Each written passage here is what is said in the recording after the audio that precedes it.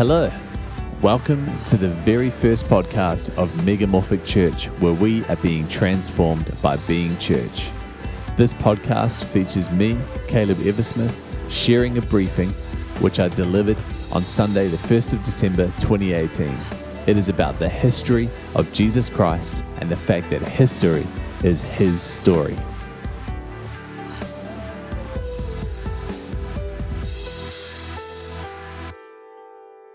Well, Lord God, thank you very much that you're here in our midst. Yes. Thank you that you are Emmanuel, Lord. You are Emmanuel. That is great news. God with us. Yes. Thank you for that truth, that we have the massive distinction from all other belief systems, that not only is there a God, but you're the God that is with us. Yes. You're in our midst. You're among us. Yep. You're right here, Lord God. Yep. Thank you for blessing us with your presence as we take the time to honor you, to learn, to listen to you. Yes. Pray that you'd speak through me in your mighty name, Lord Jesus. Amen. Amen. Amen. Awesome. What an awesome song from Esther Melody. Yes. Very excited to have Spotify finally put us on a playlist. As we're very grateful for Apple Music, who have been pumping our stuff for the last few releases. Yeah. And now finally we cracked on an on a Spotify official playlist. And we're seeing the plays and it's great. Yeah. And as our promoter to them said, it's about time. So all the others should have been on there. So grateful to have that kind of support. Have someone that really, really believes in us. Someone, there's a little bit of a personal testimony of, like, when you're trying to live for Christ, it can be nice and refreshing sometimes when someone notices and they make the effort to tell you that they've noticed something. Yes. And so he was like, well, tell me, he was like, I need to share with Apple Music and Spotify, like, what's the marketing plan for this album, for this EP release? And I was like, well, the biggest thing we're doing is we've partnered with a homeless ministry and we're going to do a show and get 100 homeless people there. And he was like, of course you're doing that. It's like, I'm going to tell them that, but that's not normal. Usually it's like, we're going to drop $1,000 on promotion. But he's like, it's so great that you guys are doing that. And I was like, man, if this was Caleb before Christ, BC Caleb, that would not be what I would be talking about. Yeah. But thankfully, God is a God of transformation, amen? Amen. And then the testimony creates more testimony. Yep. But who's ready to learn this morning? Put your hand up. Yeah. Are you ready to learn? Yep. Awesome. Because this is going to be very teachy. I was assigned, so we're doing Emmanuel. God with us is the theme. And I have been assigned the week of the history. Yes. So I was like, let's go all out. Let's learn some stuff. Amen. Amen. So get your brain into gear. 2 Timothy 2:15. Study to show yourself approved unto God, a workman that needs not be ashamed, rightly dividing the word of truth. Yep. So this is going to help you do that today. And approved unto God, right? Yeah. A lot of people don't feel approved unto God. Although people probably didn't do very much study of the word either. Yes. The Bible's telling us, great way to feel the approval of God is to study his word. Part of the reason for that is the word is relational. Yep. The word is Jesus Christ, right? Yeah. You can read him like a book. So the more you study it, the more you're spending time with him, the more you'll feel the approval. That, by the way, is already there. Yep. If you're a new creation, God approves of you. Yep.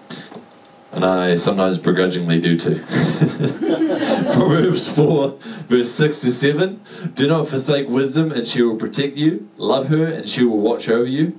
The beginning of wisdom is this: get wisdom. Though it costs all you have, get understanding. And then 2 Timothy 3:16, another 3:16 Yep. to 17. All scripture is God-breathed and useful for teaching, rebuking, correcting, and training in righteousness, Yo. so that the servant of God may be thoroughly equipped for every good work. So let's get equipped today, knowing the history of the Christmas story. Yep. Yes. Amen. The reason for the season. Amen. Let's get rebuked. Let's get rebuked today. I'll be rebuking some people, but probably no one in this room. But so, history. it's awesome that history can be broken up into the words his story. Yes. Because history, you ever noticed it's AD and BC? Yes. After death, before Christ. All of our history is defined by the birth of a man. Yes. That man is God in human form. Except the bozos. Yeah, they've got all insecure about that and changed it to BCE and CE. Common era and before common era. Yes. It was a very common era. Yes. It's still broken up in the same place. It's still broken up in the same place. It's still defined by when Jesus came. Yeah. They can't get away from it. They're afraid of their maker. But all of history is centered around this story. Yep. So I figured, seeing as we got time for that, I was a little worried because Dad was going on for a while. But we're going to read Matthew 1 and 2. Seeing as it's Christmas. Yes. It's the month of Christmas. We can read the Christmas story and we can enjoy it. And this also, we're going to be focusing on the history of Matthew, though we will touch on some Luke as well. So, Matthew chapter 1. This is the genealogy of Jesus the Messiah, the son of David, the son of Abraham. Abraham was the father of Isaac. Isaac was the father of Jacob. Jacob was the father of Judah and his brothers. Judah, the father of Perez and Zerah, whose mother was Tamar. Perez, the father of Hezron. Hezron, the father of Ram. Ram, the father of Amminadab. Amminadab, the father of Nahshon. Nahshon, the father of Salmon. Salmon, the father of Boaz, whose mother was Rahab. Boaz, the father of Obed, whose mother was Ruth. Obed, the father of Jesse, and Jesse, the father of King David. David was the father of Solomon, whose mother was Uriah's wife. Solomon, the father of Rehoboam. Rehoboam, the father of Abijah. Abijah, the father of Asa. Asa, the father of Jehoshaphat. Jehoshaphat, the father of Jehoram. Jehoram, the father of Uzziah. Uzziah, the father of Jotham. Jotham, the father of Ahaz. Ahaz, the father of Hezekiah. Hezekiah, the father of Manasseh. Manasseh, the father of Amon. Amon, the father of Josiah. And Josiah, the father of Jeconiah and his brothers at the time of the exile to Babylon. After the exile to Babylon, Jeconiah was the father of Shealtiel. Shealtiel, the father of Zerubbabel. Zerubbabel, the father of Abihud. Abihud, the father of Eliakim. Eliakim, the father of Azor. Azor, the father of Zadok. Zadok, the father of Achim. Achim, the father of Elihud. Elihud, the father of Eleazar. Eleazar, the father of Mathan. Mathan, the father of Jacob. And Jacob, the father of Joseph, the husband of Mary. And Mary was the mother of Jesus, who is called the Messiah. Yeah. The Messiah. A lot of people skip over that. But I suppose not a lot of people. It's in the Bible. I think it's important. Yeah. Yep. Thus, there were 14 generations, especially when we're talking about history, right? Yeah. Bam. There's genealogy. It gives it credentials.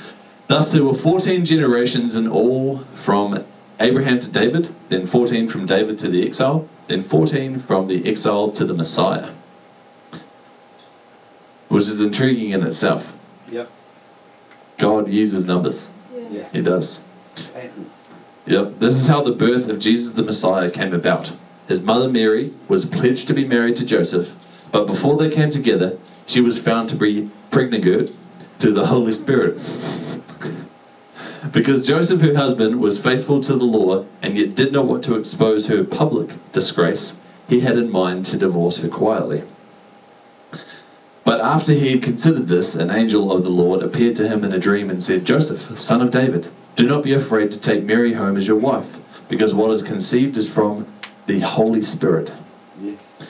She will give birth to a son, and you are to give him the name Jesus, because he will save his people from their sins. All this took place to fulfill what the Lord had said through the prophet, the virgin will conceive and give birth to a son.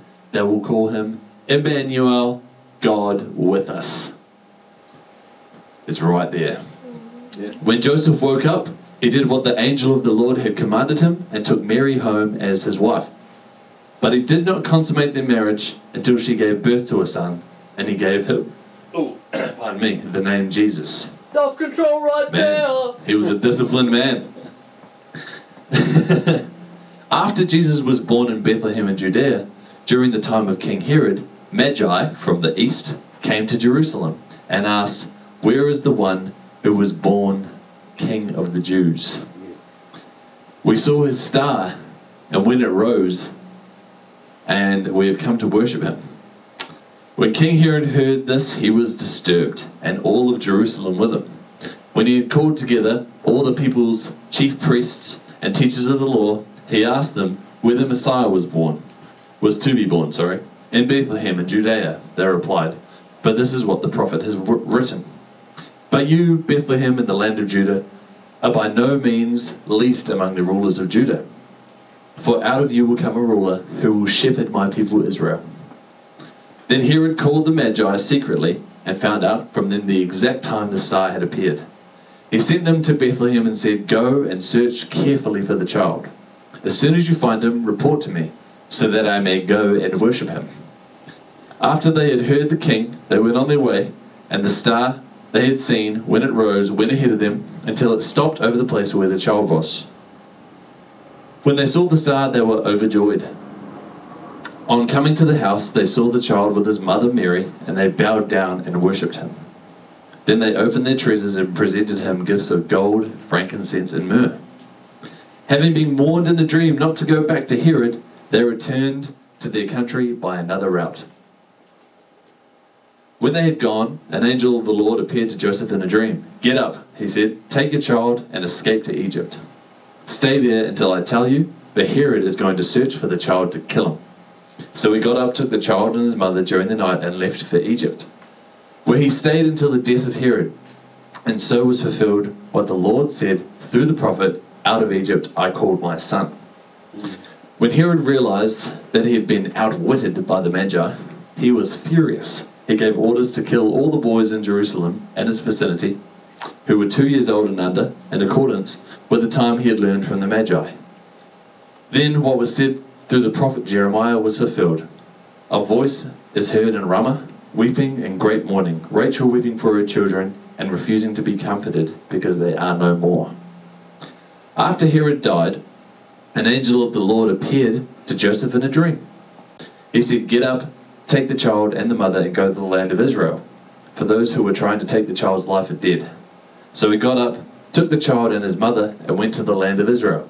But when he heard that Archelaus was reigning in Judea in place of his father Herod, he was afraid to go there. Having been warned in a dream, he withdrew to the district of Galilee.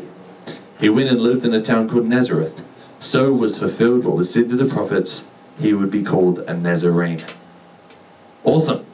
Amen. What a great story. Yeah. Epic start to the New Testament, and Jesus had an epic start to his life. Yes. I think all of ours was a little bit more boring than that. Yes. A little bit more boring than that. Super interesting. It's really enjoyable to read that every year in your own Bible study, and then also read it at Christmas time, remembering what exactly we're celebrating. Yes. Well, we're going to highlight some things from this story today in regards to the history of the story, how accurate it is, because people do attack this, so we can be equipped, as it says in Timothy. Study to show yourself approved, be equipped for teaching, rebuking, etc. Right? Yeah. So the first thing we're going to touch on today, as you'll see in the Berean notes, is the Magi. Yeah. Those dudes who rocked up and gave those gifts. Right? Yeah. Now, first of all, people talk about three. They gave 3 gifts. 3 times. 3 types of gifts. Yeah, we don't know how much frankincense. We don't know how much myrrh. We don't know how much gold. Apparently enough gold that they could go live in Egypt for a while. Yes. It's very convenient. But we don't know how many there were. Yeah. That's the way it is. There was Magi. There was at least 2. There was probably a whole bunch. Yes. Because they travelled. You're going to find out where they travelled from in a little bit. So, to understand who the Magi are, we have a lot of secular history, and it also lines up with the Bible. So the Magi, and I've been trying to practice saying this properly, Zoroastrianism is... Well, that's what Freddie Mercury was part Yeah, of. so Freddie Mercury was part of the... he wasn't necessarily a Magi, because they're the hereditary priesthood, but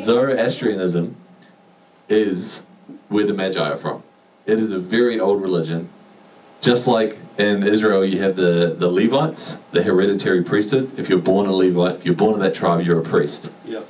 In Zoroastrianism, you have the Magi, and they are born as the priests of that religion. That's who the Magi are. It's where we actually get the term magic. It's derived from that.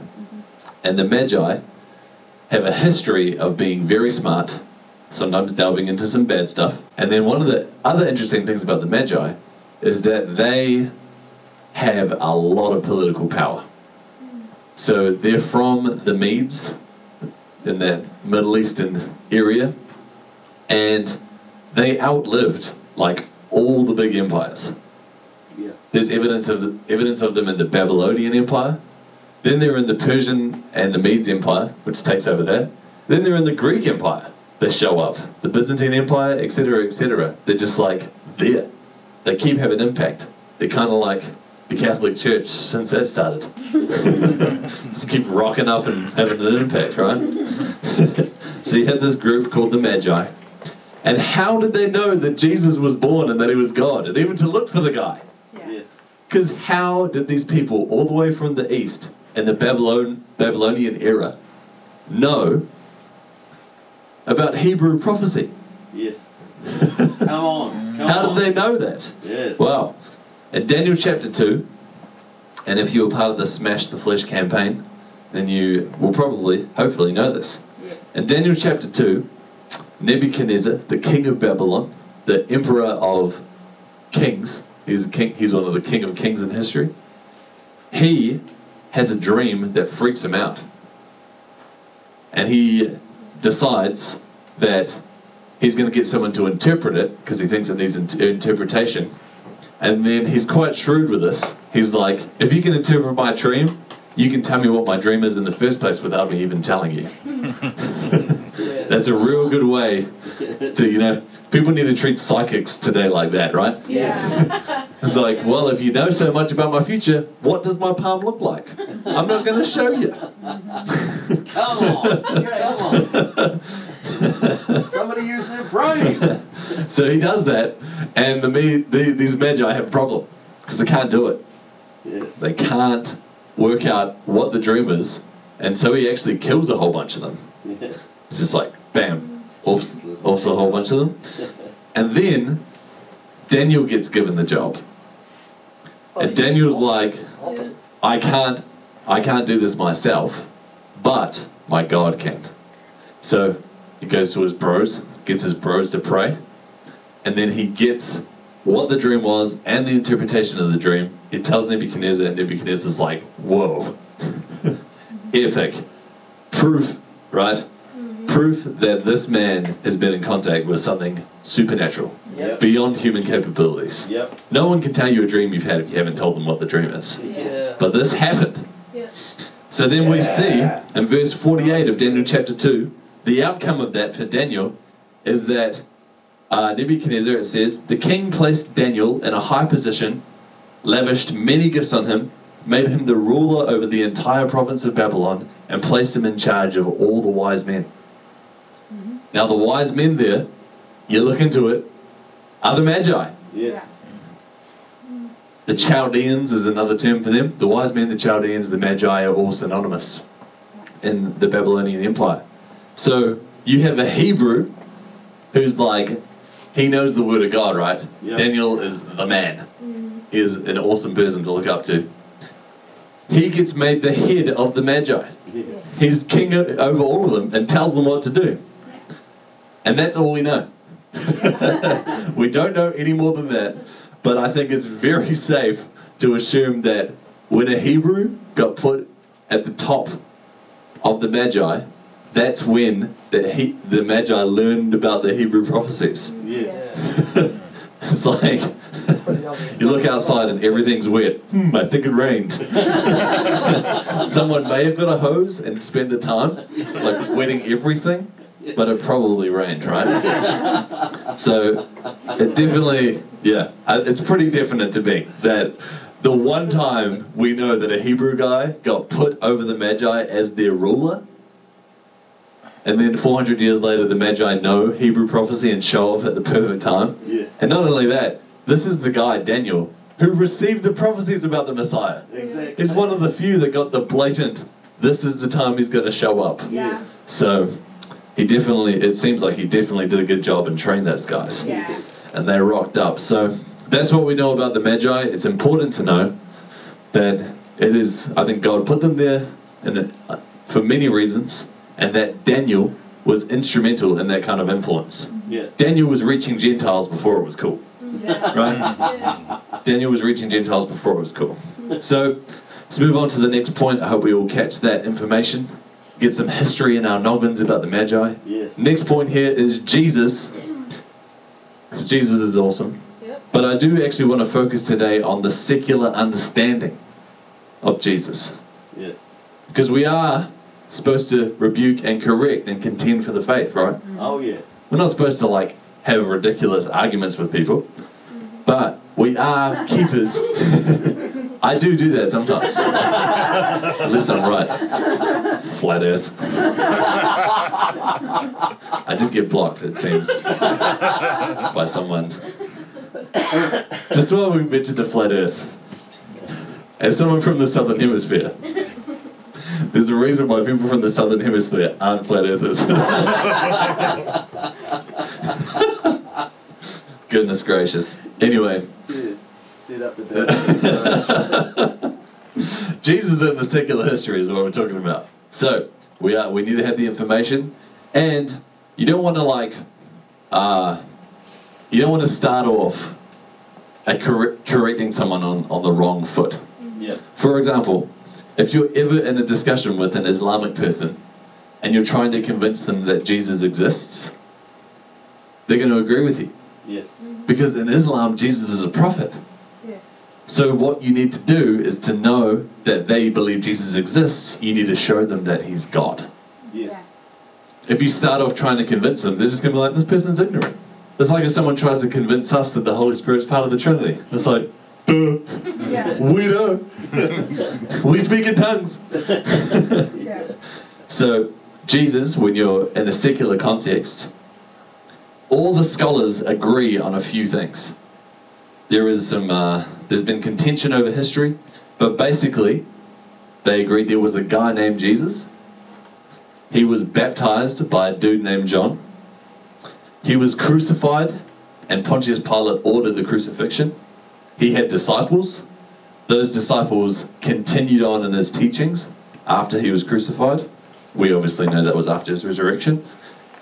And there was some kind of controversy at the temple because he threw down. Yes. So that is secular-wise and historical studies. That stuff is they're like, we can't deny this. Yeah. There is too much evidence. We just have to accept that those things, at a minimum, happened. Yep. So when you hear people that say Jesus was a myth, he never existed. He's just a guy that was based off all these other gods that supposedly existed. When you dig into that, by the way, it's all wrong anyway. But they call that biblical minimalism. They say the accounts have no trustworthiness. Nothing in the Bible can be used for historical purposes, etc. That's what they say biblical minimalism is. And godless people rebuke that. So you got to understand that when it comes to secular historians, people that don't believe in God, people that remove God from history, they look at the Bible and they say there's too much evidence, too much lines up with other history, it's corroborated. Yep. So when people attack the Word of God, when people attack the existence of Jesus, know that they're disagreeing with the scholars. Yeah. They're disagreeing with the scholars who would have a bias to write off the Bible. Yeah. They would have a bias to be like, this isn't good. Yes. The last time there was anyone that was seriously promoting biblical minimalism was in the 90s. Yeah. Yeah. So this is a long time ago. Corroborated, unlike Dr. Ford. Yeah. So understand that is where the secular world is at when it comes to Jesus. But how do we take them from the point of understanding those things about Jesus and getting to the revelation of the resurrection and his divinity? Because that's what we're here for, right? Yes. That's why we don't get zapped up to heaven the moment that we become Christians. we're here to convince those that don't believe. Yes. So we have authentication, Yes. prophecy. Yes. It is so important to know prophecy Yes.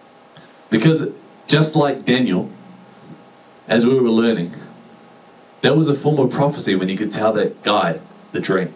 Yes. He was never told, but God told him, Yep. and so he spoke as an oracle of God, which is what it means to prophesy. And then he interpreted a dream, which is about the future, which is what most people understand prophecy to be. And then it led to the Magi being able to show up and worship Jesus at the right time. Yes. Prophecy is important, and even in these first 2 chapters of Matthew, there are 5 prophecies Jesus fulfills with very specific details. How many people do you think were born in Bethlehem, escaped to Egypt, but were known as being from Nazareth? Like, I don't know if anyone in the last 1,000 years have fulfilled that. Yeah. There may only be one guy in history that's fulfilled that. And then he was also born of a virgin. And then he was betrayed for 30 pieces of silver. It just gets more and more specific as time goes by. Yes. Be here next week. Yeah. And I think a bunch, pretty much everyone in this room has heard the spiel of the numbers Yes. that I do. Show that if you're going to believe that all those prophecies were by chance, you're believing in some slim odds. Real slim odds. Enough so that if those odds were true, you could buy a lottery ticket and win every week. So, speaking of the prophecies, the next point might be my favorite point of today. Is that prophecy that Jesus is a Nazarene is a pun. Oh, come on. What an awesome piece of history. God used a pun to prophesy that Jesus was going to be going to be called a Nazarene. Yeah, because he's a father, right? The ultimate dad joke. So, Matthew 2 verse 23, they came to live in a city called Nazareth, that it might be fulfilled which was spoken through the prophets, he'll be called a Nazarene. If you search the whole Old Testament, that's not there. All the other ones that are quoted in the New Testament are all easily findable in the Old Testament. Yes. Just bam, you type it in, Blue Letter Bible, it comes up where it is in the Old Testament. This one, however, people have argued about for centuries. Because it's like, where is it? We don't know where it is. But, thanks to awesome Hebrew rabbis, we do know where it is. And it is a pun. So, Isaiah 53, verse 2. He grew up before him like a tender shoot, and like a root out of dry ground. It just so happens that a shoot is the word nasir. And you change one letter of that in the Hebrew, and you get the word, because Nazarene's obviously English, right? Yep. You get the Hebrew word for Nazarene if you change one letter. So right there you have a pun that's being quoted that Jesus will be called a Nazarene. Yes. If you read the rest of Isaiah 53, it's definitely about Jesus. Oh, yeah. And then, adding to the strength of this, Isaiah 11 verse 1 says a shoot, so a branch, a pun Nazarene, Yes. will come up from the stump of Jesse, from the branch, and the branch will bear fruit. Yep. So right here, now you might be like, Caleb, you're stretching. Well, guess what? The word Nazarene, the city, is actually named after a branch. It's awesome. That's a new piece of information for me, and I was like, yes, it's even more provable. So the etymology of Nazarene, they get from Nasir. It's the word. They were like, there's a whole bunch of trees around here, there's a whole bunch of branches, and they're very fruitful. Let's call this place Nasir. But they ended up changing it a little bit, calling it a city thing. I don't know how all of that happens. Probably the same way you have St. Louis and Louisville, named after the same guy. But that means that there's a prophecy of Jesus in the first 2 chapters of the New Testament, and it is a pun.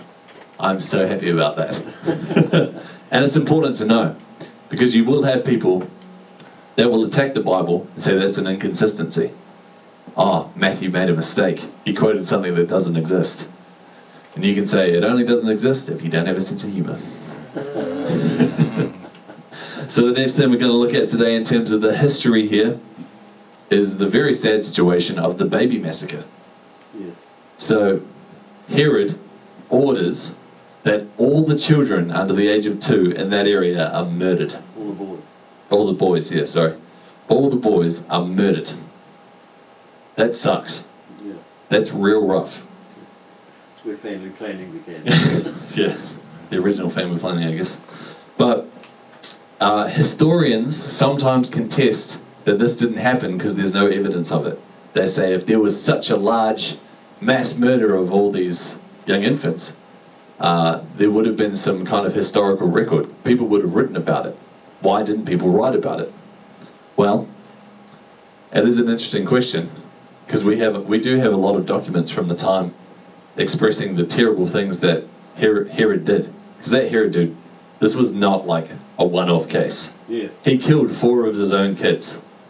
Yeah. Yeah. Some people think that the 4th was actually in this. Yeah. That his 4th son was like, basically, he killed 3 sons because he thought they were conspiring to overthrow him. And they weren't. He just did it anyway. And then he has a 4th one, the details are rough, but while the baby was very young, it got killed. Which is crazy. Yeah. Super crazy. Especially because he gave his kingdom to his son anyway. So he was like, gonna be succeeded. Yes. The guy's crazy. But for us, answering that question, okay, why is this seemingly big event not recorded in history when all these other killings by Herod are? Well, we know there's a whole bunch of killings that weren't recorded that Herod did. There's just talk of his murderous nature. And then we also know that Bethlehem wasn't actually big. At the time, there was about 300 people living there. So, you take 300 and you do the math in terms of how many little kids would have been rocking around. There may have been 5 boys under the age of 2. So when people say there should have been some kind of documented history of a massive genocide of all these little kids, where you're like, well, it wasn't actually really that bad. Like, it was really bad, but it wasn't like they weren't going to write about it for generations. Yeah. Some guy killed a few kids, which sucks, but it was not out of character. Yeah. The guy was killing a lot of people, and these were just, sadly, probably 4 or 5 young boys that he killed. So that's why it's not a huge issue that there isn't like a specific document that's like, Herod killed these little kids in Bethlehem this one time. It's just that the only documentation there is in the Bible. Which apparently, if Josephus has one document that says something happened, they say it happened. I don't know why that's not the case with the Bible. If Josephus says something and it contradicts the Gospels, they say the Gospels are wrong. I don't know why. I do know why. But That's crazy. it's just like the default position is the Gospels must be wrong, even though they were more contemporary. Yeah. Isn't that interesting? There's a bias against them for some reason. Yes. And more corroborate. Yeah, more corroborated. Now there's an interesting point here. Historians also attack Matthew in general, including this, because it helps Jesus fulfill the model of Moses. So one of the things you find when you study Matthew is there's a lot of parallels with Moses' life.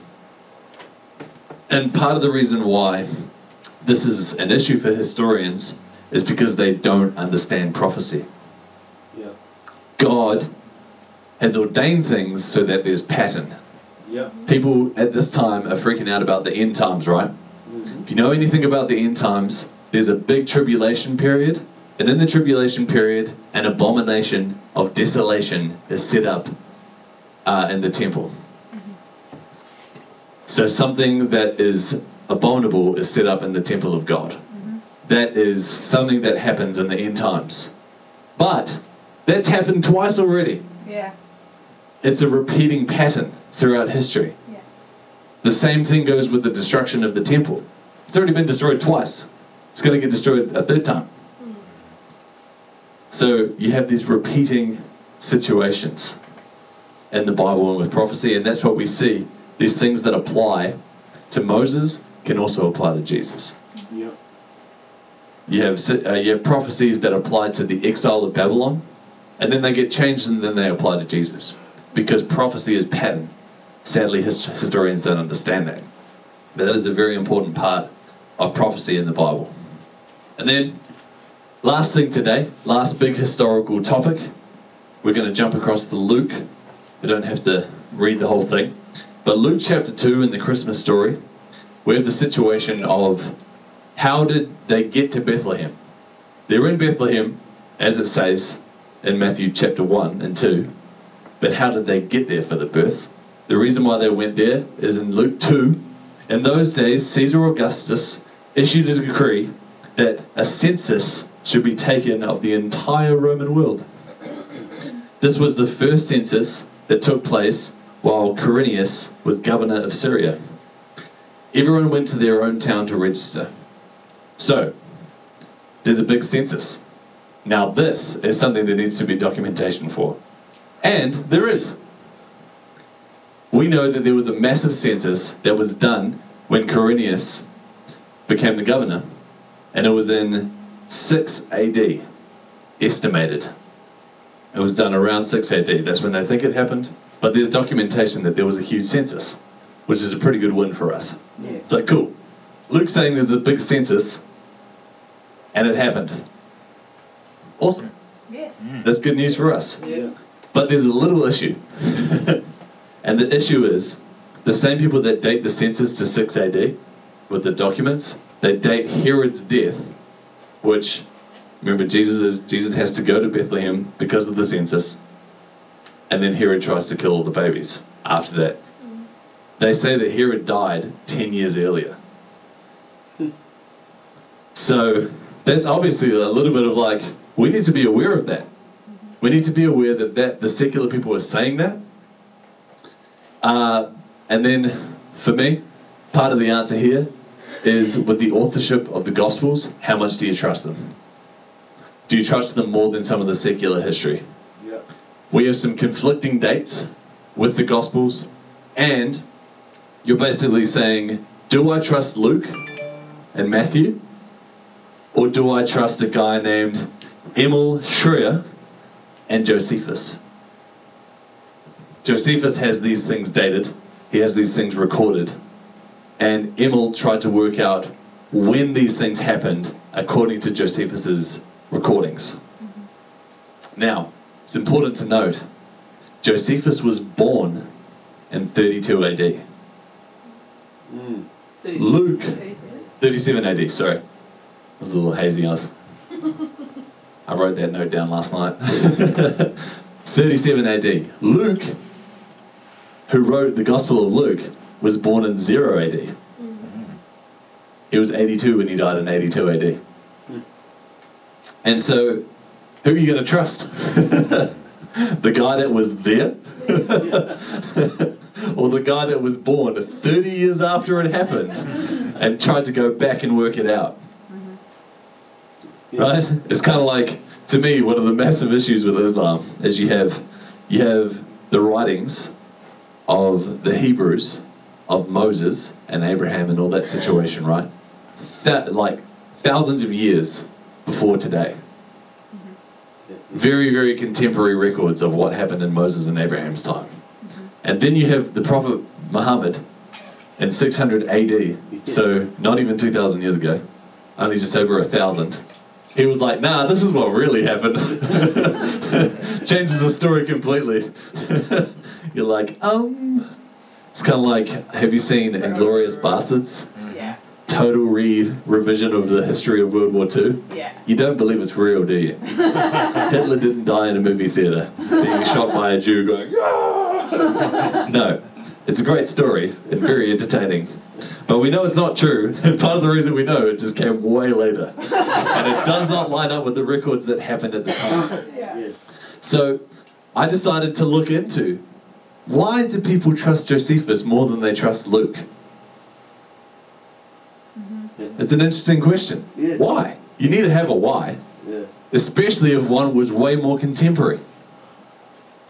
Like, if Megan was to say, when Caleb was in New Zealand, he played guitar for the Esther Melody Band, and Esther's like, when Caleb was in New Zealand, he played drums for the Esther Melody Band, what are you going to believe? Probably Esther. Esther, because she was on stage with me. She was there. I didn't meet Megan until I came to America. Yeah. So, not to say you would lie like that, Megan. Yeah. Thanks for Might being get confused. a guinea pig. Maybe get confused, maybe just have some hazy history. But we had this, this almost gets like Monty Python level, by the way.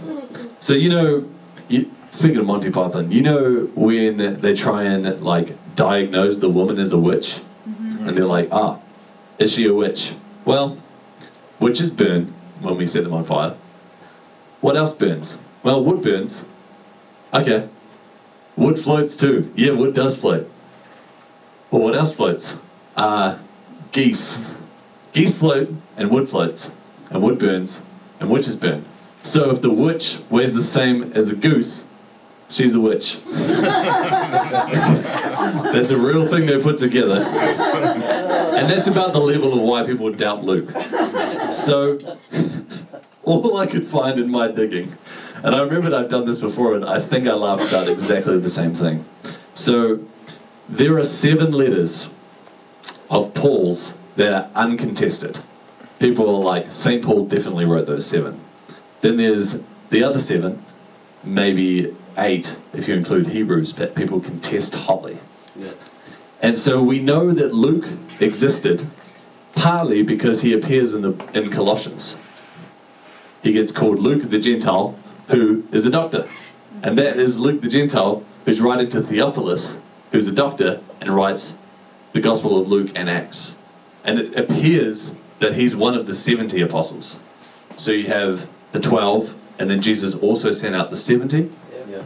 And Luke is the only one that has that in his Gospel, which shows he's probably part of that as well. He was there. And so he's mentioned in Colossians, and apparently because Colossians has 34 words that Paul doesn't use in another letter, he didn't write it.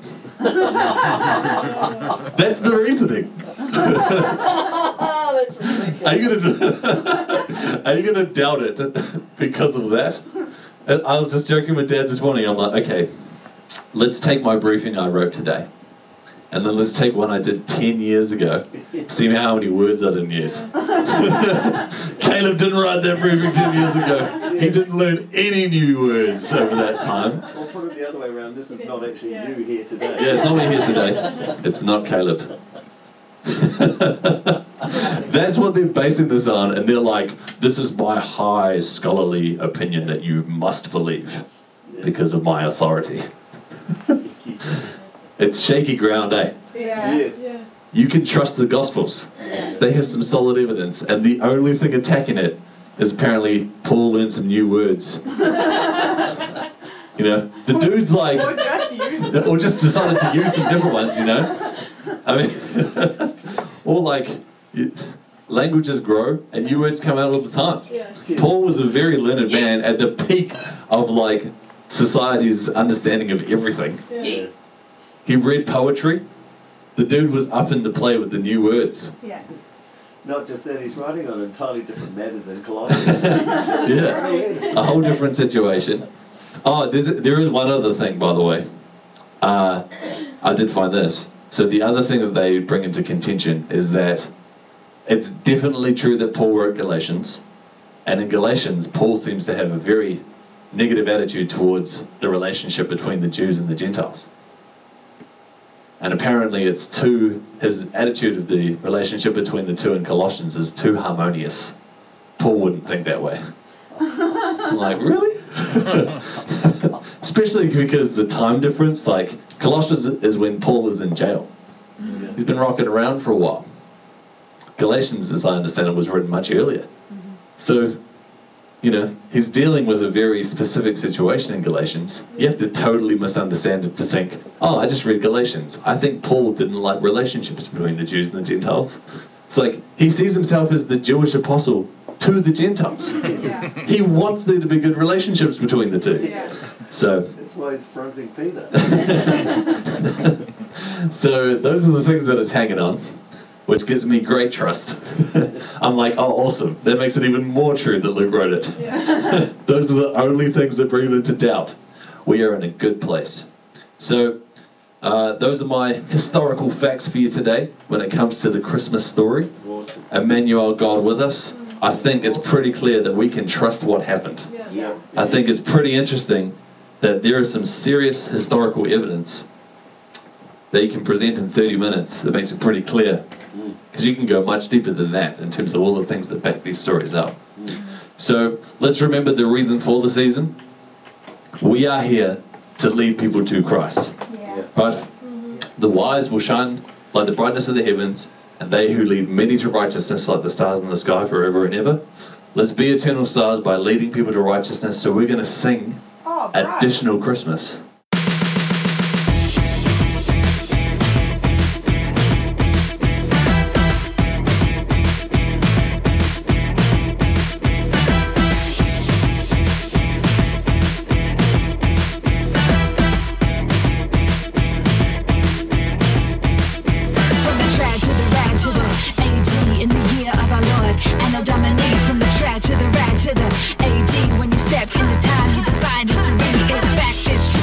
Rational proof, come check it out, don't stand aloof. There's real evidence, true magnificence, great reality in your presence. My family and my friends, our enemies even them, whoever will sing amen. Additional, additional, we're coming with you this time. We'll tell it to everyone, compelling them all to come. Additional, additional.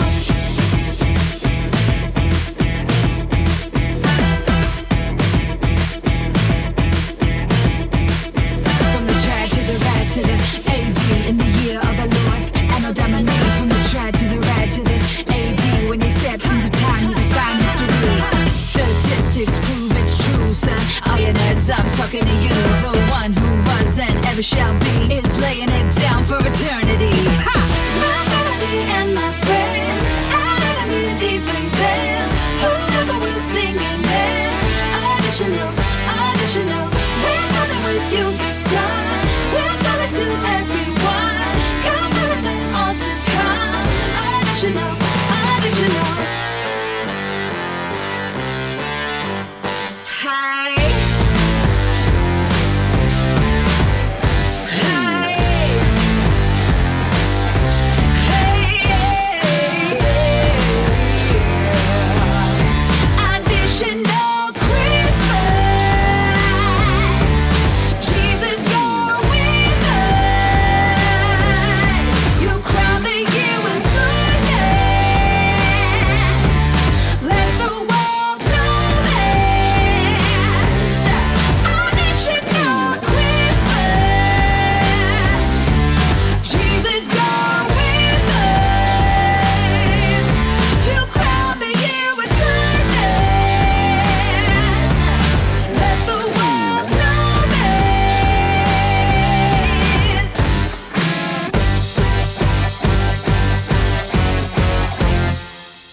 My family and my friends, our enemies even them, whoever will sing amen.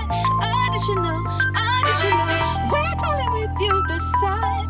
We'll tell it to everyone, compelling them all to come. Additional, additional. Merry Christmas.